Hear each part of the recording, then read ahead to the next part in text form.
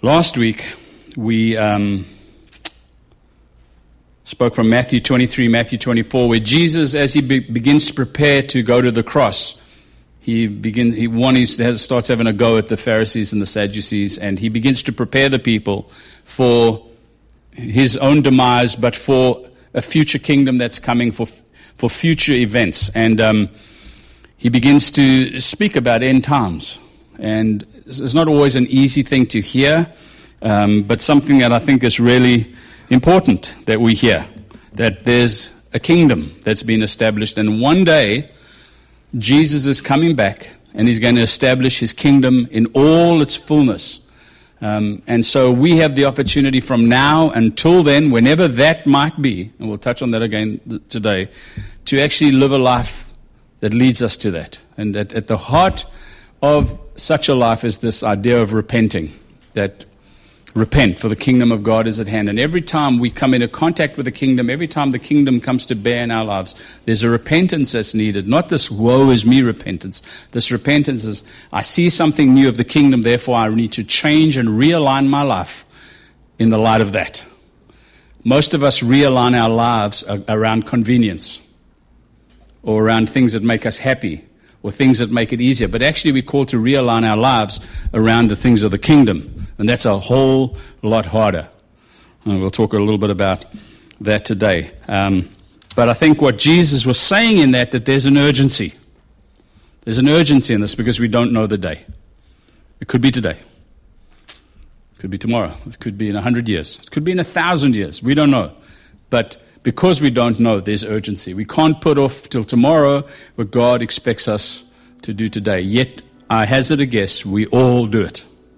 All of us put off till tomorrow, or next week, or when I get to this position, or when I get that amount of money, or when I do this, to actually embrace the things of the kingdom. And I think Jesus comes to warn against that. He says in chapter 24, verse 44 of 24, "Therefore you must be ready, for the Son of Man is coming at an hour you do not expect." That's kind of the heart. So then we're going to read into these three parables that come in chapter 25, and then chapter 26 becomes narrative again, talking about Jesus and his way to the cross, and etc., etc. So let's read the first parable, chapter 25, first 13 verses. Well, I'll come back to reading it. I want to say something else first. I want to read this quickly, if I can. This is from this book that Brian and I have been using about parables by Snodgrass is his name. It's a good English name. And I want to read something because I think it's actually quite powerful in helping us understand. It says, "The church cannot afford to neglect the eschatological." Do you know what eschatological means? Does anyone know what that word means? It's a good word. It means end times, the end, things to do with the end. The church cannot afford to neglect the eschatological aspect of its message. An understanding of the gospel that does not include the future is not the Christian gospel and is insufficient for dealing with the problem of evil. What's he saying there? If we don't have a theology of the end, then we're just stuck with evil and war and all that here. But when you have a theology that includes the end, then you see hope. Without the future, there's no hope.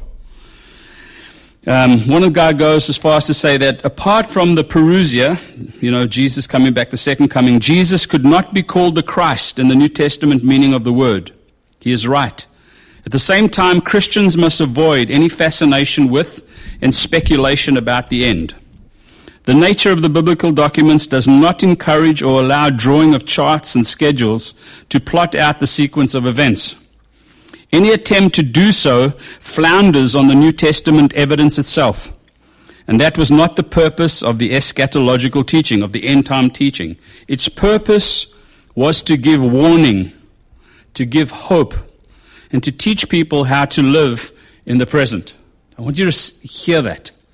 When Jesus speaks about these things, it comes out of chapter 24 into 25, he's wanting to give a warning, he's wanting to give hope, and he wants to teach us how to live in the present with the light of the future. Jesus often uses hyperbole. Does anyone know what hyperbole is? A good English word. Exaggeration. He exaggerates things to try and make a point. And such language is used for its shock value. Judgment is serious in the teaching of Jesus. But what we say theologically about judgment must be much more nuanced without lessening its seriousness. Does that make sense? So we don't walk around saying turn or burn. That's not nuanced.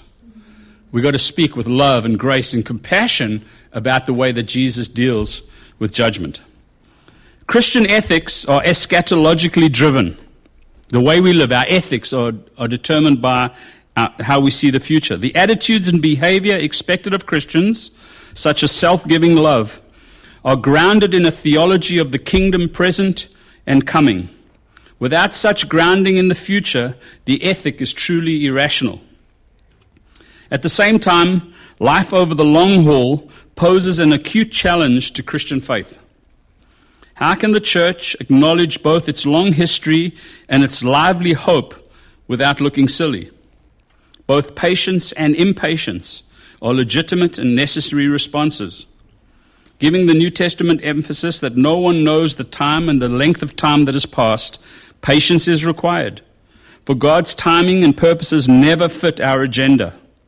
Patience undergirds the faithful living, which is the primary concern of these parables. The wise and faithful Christian is the one who understands the significance of the end and actively serves, whether the time is long or short. Impatience is called for as well. We should be impatient with those who assert that they do know the time and draw eschatological charts. We should be impatient with those who deny the importance of Jesus' future vindication. Further, we should be impatient for the end to come, weary of evil and longing for that time when evil is set aside and righteousness is established. Christian faith is always faith on tiptoe. I love this line. Christian faith is always faith on tiptoe, looking to that day, and because of that day, living in accord with such anticipation. The focus on faithfulness reminds us again that Christian faith is not primarily about believing certain ideas, but about living out convictions over the long haul. The church is often impressed with claims of faith. Claims and short-lived faith suffice for nothing. What counts is faithfulness to the end. And I think there's this great challenge that we face in our world today, as we spoke about last week, is that everywhere people are dropping away from faith. Everywhere, all around the world, or at least in the Western world, are dropping away from faith. And I think the thing that God is challenging us in this, as He speaks to us through the text, is that He wants us to be faithful to the end. That Ecclesiastes, way back there, the end of the matter is better than its beginning. How we finish is more important than how we start. God wants us to come to the end. When He comes, will He find faith on the earth? So let's read this parable then. Then the kingdom of heaven will be like 10 virgins who took their lamps and went out to meet the bridegroom. Now, I want you to underline that word will, because all the previous ones are the kingdom of heaven is like, because it's present stuff. This one is the kingdom of heaven will. Jesus is now talking about something future. Be like 10 virgins who took their lamps and went out to meet the bridegroom. 5 of them were foolish and 5 were wise. For when the foolish took their lamps, they took no oil with them, but the wise took flasks of oil with their lamps. And as the bridegroom was delayed, that's a good word to underline in this parable, delayed, they all became drowsy and slept. But at midnight there was a cry, "Here is the bridegroom, come out to meet him." Then all those virgins rose and trimmed their lamps. And the foolish said to the wise, "Give us some of your oil, for our lamps are going out." But the wise answered, saying, "Since there will be not enough for us and for you, go rather to the dealers and buy for yourselves." And while they were going to buy, the bridegroom came, and those who were ready went in with him to the marriage feast, and the door was shut. And afterward the other virgins came also, saying, "Lord, Lord, open to us." But he answered, "Truly I say to you, I do not know you. Watch therefore, for you know neither the day nor the hour." It's quite a radical parable, actually. You just got to think about it. And in essence, what Jesus is doing is comparing the readiness to participate in the celebration of a wedding to the readiness to participate in the coming kingdom. That's what he's talking about here. Okay, now what I don't want to do is go into all the nuances of weddings and what this means and what that means, etc. We'll touch on a few of them because so many people try to read into these texts what I don't think is there. But we'll say this. In this wedding feast, there was a delay. And the delay in a Hebrew wedding, there was normally something that happened at the bride's house, like a feast or something, and then there was a procession to the groom's house where they would have the wedding. Because generally, the bride would join the groom and they would live in the house with his parents. They would just add another room.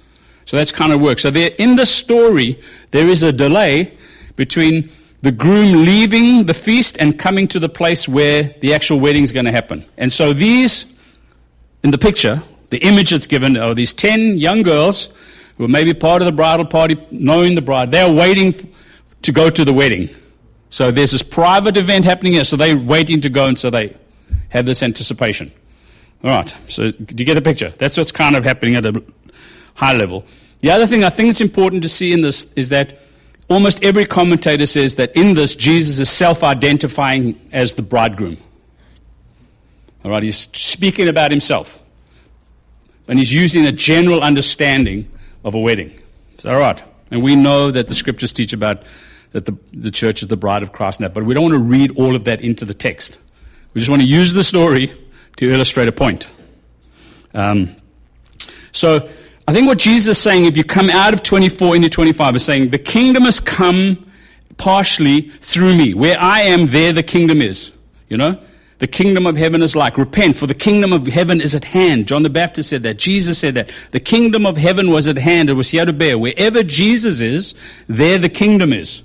Not in its fullness, partially, and it keeps growing. So every time we see someone saved, every time we see a healing, every time we see a deliverance, every time we see God do something really amazing, it's an image, it's a picture. This is what something of the kingdom looks like. Currently, the kingdom is in conflict with the kingdoms of this world, and we live in the space between what is and what is to come. You know, George Ladd used to speak about the presence of the future. We hear, but the future's broken in, but not in fullness. And we still have sin and death and all that in play with the kingdom bearing. But a day is coming when that's all going to be sorted out. Death will be no more. So for us who have embraced Jesus, who have entered into kingdom life, death, where is your sting? Because why? Because death is, that fear of death is gone from us because we are assured, or we should be assured, of a future kingdom with Jesus. Now, I know we all go through doubt, and we all struggle through some of those things. But doubt is never a hassle to Jesus. You know? It's an opportunity, I'll touch on that opportunity, to keep working through the things that God wants us to do. But in this middle period, where the kingdom has come but not fully, and the sin and death are still in play, Jesus is asking his people, be ready. Get yourselves ready. Start living now as what the future will look like. So when the future comes, you're not caught unawares with what it's like. Dallas Willard used to say, if you're living in kingdom life and living with Jesus, when you die, you might not know that you have died. Because if you're so embraced in kingdom life, it'll just be a transition into a bigger section of the kingdom life. For some of us, it's going to be a huge shock when the kingdom comes. I think. Maybe for me, I'm thinking, maybe I won't even recognize it. But if we prepare now, if we are ready now, when the kingdom comes, whether it comes because we die, or whether it comes because Jesus returns, it'll be should be this natural, seamless transition into the fullness of, that's what I've been longing for. Now I see it. That's what I've been praying for. I think that's Jesus saying, we'll be ready for that, because it's going to come at a time you least expect it. Be ready. You know? Just at a base level, death happens when we least expect it. And paper everywhere. At the heart of this here is this issue of delay. There's a delay. These virgins were thinking this is going to happen in a general scheme of things. You know, maybe a feast takes an hour, and then there's a half an hour walk to the other house, and then there's a wedding. Who knows? But there was a delay. Maybe that feast was so good they'd been sitting at Linda's table and feasting. I don't know. And it was delayed. Something had happened, and so they're waiting, and in their waiting, they fall asleep. There's a weariness. And I think we have to see that in our waiting for Jesus to come in his fullness, there's a weariness. I don't know, how long have you been serving the Lord, Betsy? Since you were 5, so that's 32 years. Whatever. We've been serving Linda's over 40 years, you over 40 years, I'm nearly at that. We've been serving, that's, like you think, well, in my lifetime, that's a long time. In the space of eternity, it's nothing.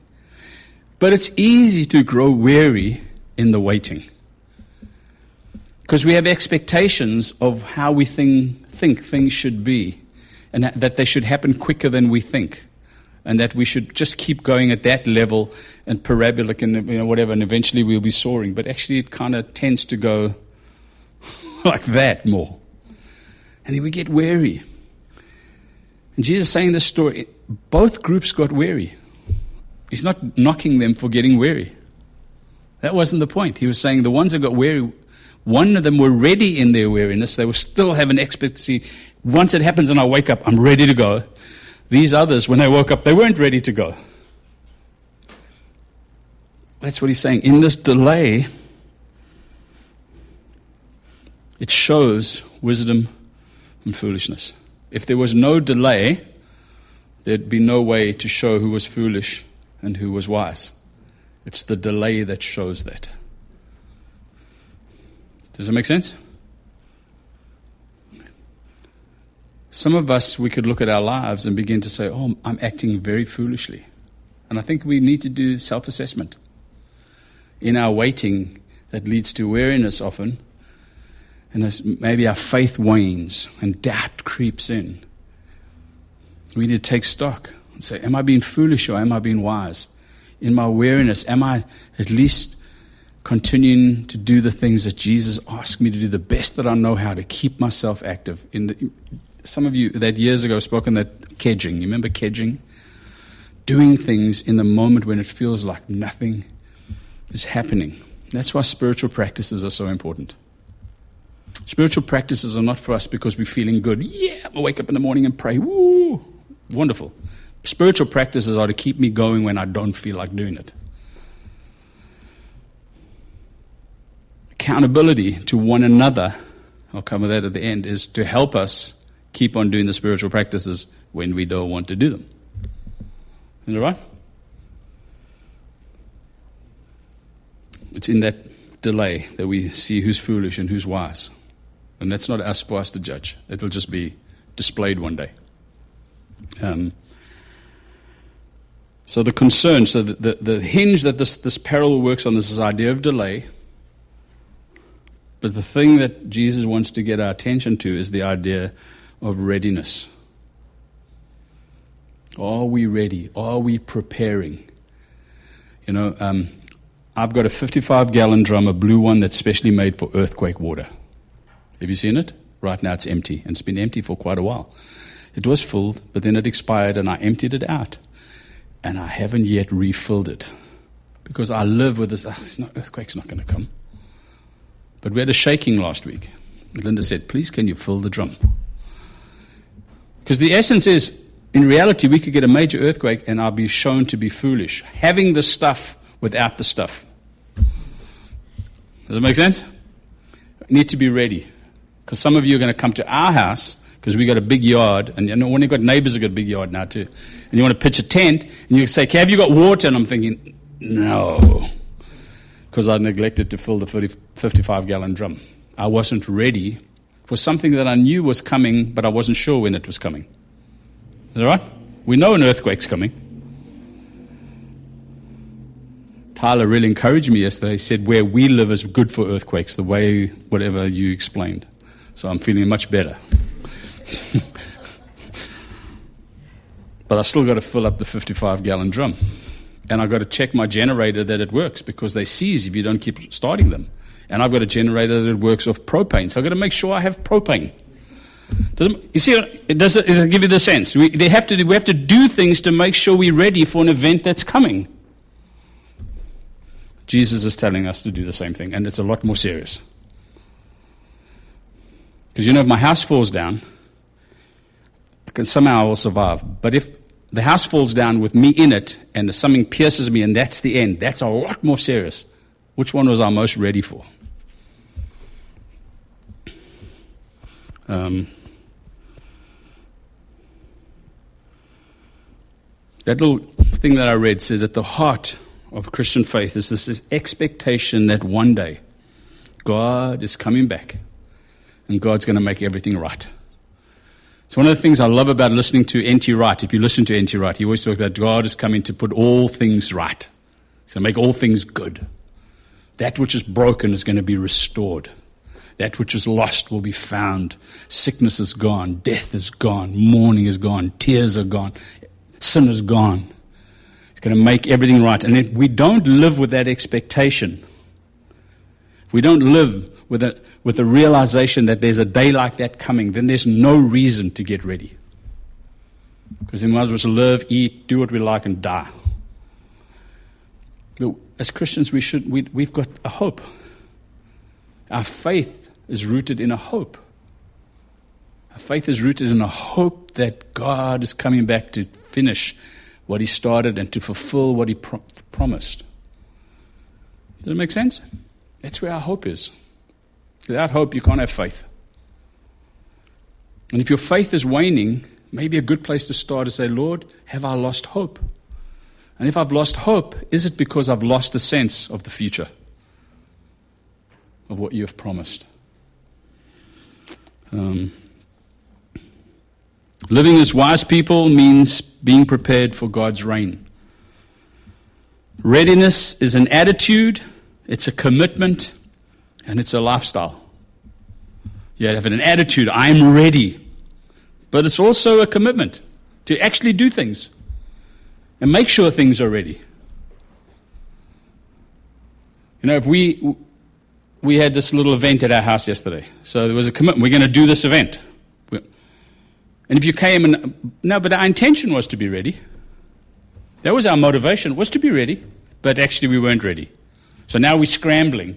And some of you think, you're taking too long to scramble. I'm just going to go to El Pollo Loco or something and eat there. Or wherever you want to go. No, but if we have an intention to be ready, therefore we got ready and we started in the morning to clean the house and buy this and do that and lay it out and make chicken liver pate, and I had to go buy the chicken livers and come back. You know what I'm saying? There's an intention, and then there's the actual practical reality of getting ready. There's a commitment to it. But in that, there's this further step, which is this lifestyle of we want to be ready at any time that something could happen and people are welcome in our home. We're ready. Does that make sense? That's what it's like to walk in the ways of God as well. It means living in a way that reflect and line up with the character of the kingdom and being faithful at all times. I'll be unfaithful today. Tomorrow I'll be faithful. Well, today might be the day. So how do we live this kind of life? I think that's a fairly reasonable question. How do we live such a life? What are the things we can do? How do we live in a state of readiness? How can we live faithfully to the end? Well, we're going to answer partially today. I'm going to give you a few things, but our next series is actually going to be a very practical one. How do we live now in the kingdom of God? We're going to look at some really practical things in the next series. So you've got to come back to hear that. I think it's important. How do we live for the kingdom in God, with God's people, in a world that's changing, where everyone is more busy than they ever have? I think I'm most probably the least busy person in the church, and I'm stretched beyond measure because I just wake up and I'm exhausted. It doesn't make, And all of you are way more busy than that. So we're all busy. Your resources are stretched like they've never been stretched before. Is that right? Your time is stretched like it's never been stretched before. Everything's at a premium. How do we live kingdom life with God's people, being faithful with our kids and all? How do we do that? Well, we want to try and cover some of that in a very practical way. But I want to give you a few pointers. So I prayed this morning saying, Lord, I need a few things. What are some things Some are very serious, some are not so serious. But to help me in this world that I currently find myself in, to work it out. See, there's this trend that's happened that people are so busy, so overwhelmed, they're leaving the cities because they want their kids to be raised somehow better, and they're going to small towns. Statistically, it's happening. Except the kids grow up, and what do? They go back to the city because that's where the jobs are. Now, mom and dad in a small town frustrated beyond measure. Tim Keller says, we have to learn how to live and raise our kids in the city because that's where life is happening. For a few people that go live in the woods, but for most people live in the city. It doesn't matter where you are in the world. So how do we prepare to live in the city where houses are smaller, people are cramped? How do we do that? Noise, traffic. There was a time on our street, little Christmas tree lane. You never saw cars parked on the street. Unless were visitors. Now there are always cars parked on the street. It's like a visual. We live in a city. That's the way it is. So, turn to Hebrews chapter 10, which is obviously one of my favorite bits of text. The 5 led uses, I'll read it. From verse 19, therefore, brothers and sisters, since we have confidence to enter the holy places by the blood of Jesus, by the new and living way that he opened for us through the curtain, that is through his flesh, and since we have such a great priest over the house of God, number 1, let us draw near. The practice of drawing near to God on a regular basis. It's the challenge of Scripture, to draw near to God. I can't do that for you. You can only do that. You draw near to God, however that works for you. Whether that works in a coffee shop, walking in the gardens, running on a trail, surfing, whatever it is. You've got to find the way to draw near to God. Draw near to God and he will draw near to you. He's already done the work of saving you, but he's wanting us to draw near to him. That urgency, that readiness. Lord, here I am, know me. And he reveals himself. I'm going to do it quickly. Next one. Let us hold fast the confession of our hope without wavering, for he who promised is faithful. You have to hold on to that which you believe. It is so easy to let go. It's so easy to give up.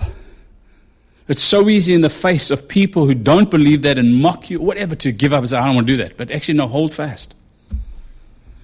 And you can't hold fast if you don't draw near. If you stop drawing near, you will let go.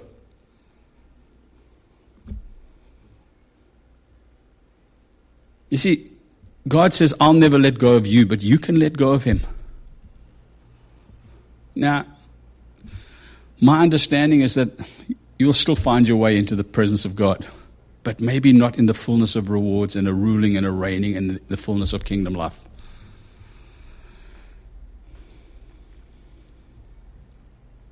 Hold on.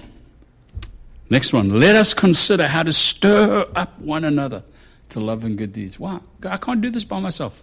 I need you. I need you to encourage me so that I can encourage you. Does that sound weird? We need encouragement. We need to stir one another on. You can do it. You can hold on. When you feel like like that. No. Hold on. I'm with you there.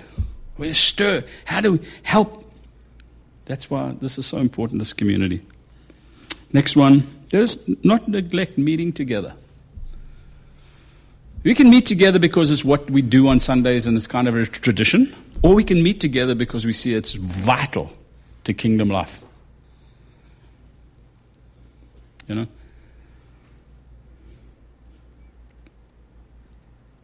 In time past, we would never miss a Sunday. Because why? Because we felt guilty.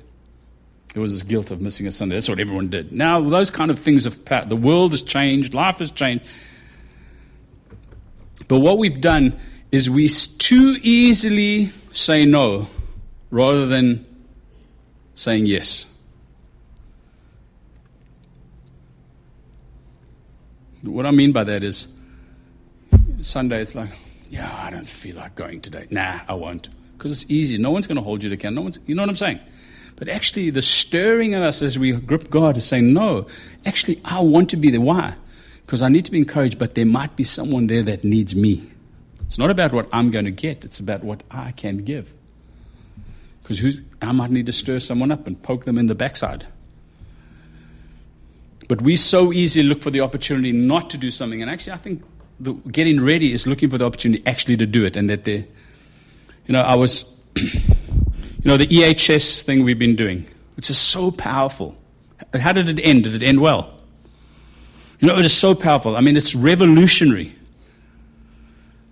But one of the dangers that comes out of something like EHS, or any of those type of things, is this idea of I am discovering who I am in God and that. And therefore, it's easy to give up the idea of sacrifice because I'm not being true to myself. I've got to be real to myself.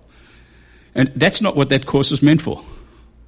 It was so that we become whole, so that as we sacrifice and interact with people, there's a wholeness that we bring to the table, not a brokenness. But that's how our world is shifting. Now, this is not a talk, you better be at church next Sunday. That's not what this talk is about. This talk is about the seriousness of a people being ready for when Jesus comes. And how do we get there? And then the fifth one under that is encourage one another. Fill each other with courage. When you just feel like, no, you can do it. That's why we need one another. And it's hard. It's much easier to be entertained. It's much harder to live kingdom life. So that's number one. How can we do that now? Number two, remember. I think we need to remember. Remember the faithfulness of God in the past. Remember when you got saved. When people say to me, this Christian thing, I don't believe it. I can say, you might say that, but I remember the night I got saved. I remember it clearly. I wasn't looking for God. He found me. There was something happened. I remember. So when I'm struggling now, I want to remember. When I'm doubting now, I want to remember. When I feel like my faith is waning, and is God real? Is He real? I want to remember. Because the Bible's full of remember.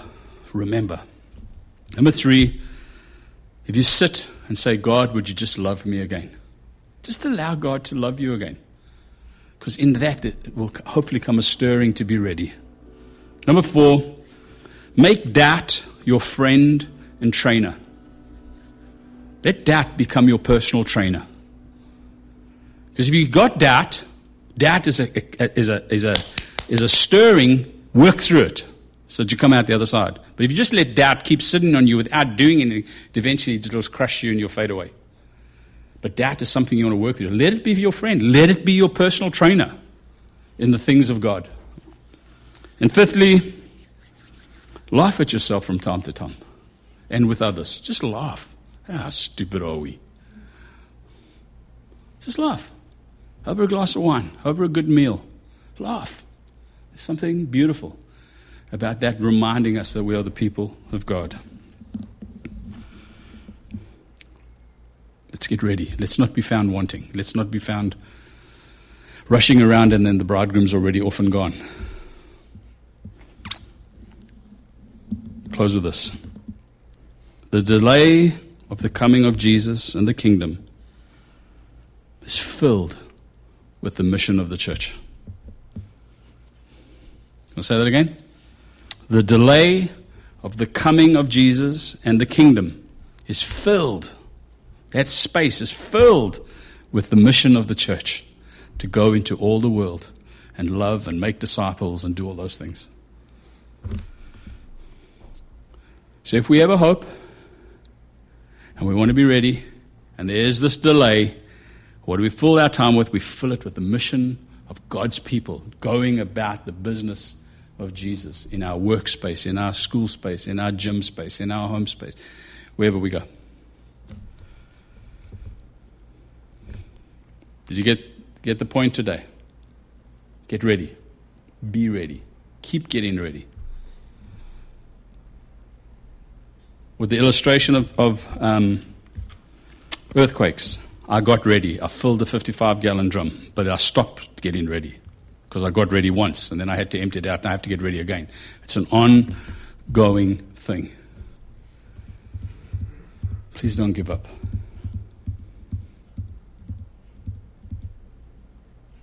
Father, may we be found in this community of Mercytown to be wise followers. May we be found to be those who are prepared, who are ready, that at your coming we will know you because we already know you. We will know what you like. We will not live in fear. We will live with a healthy anticipation of what you will do.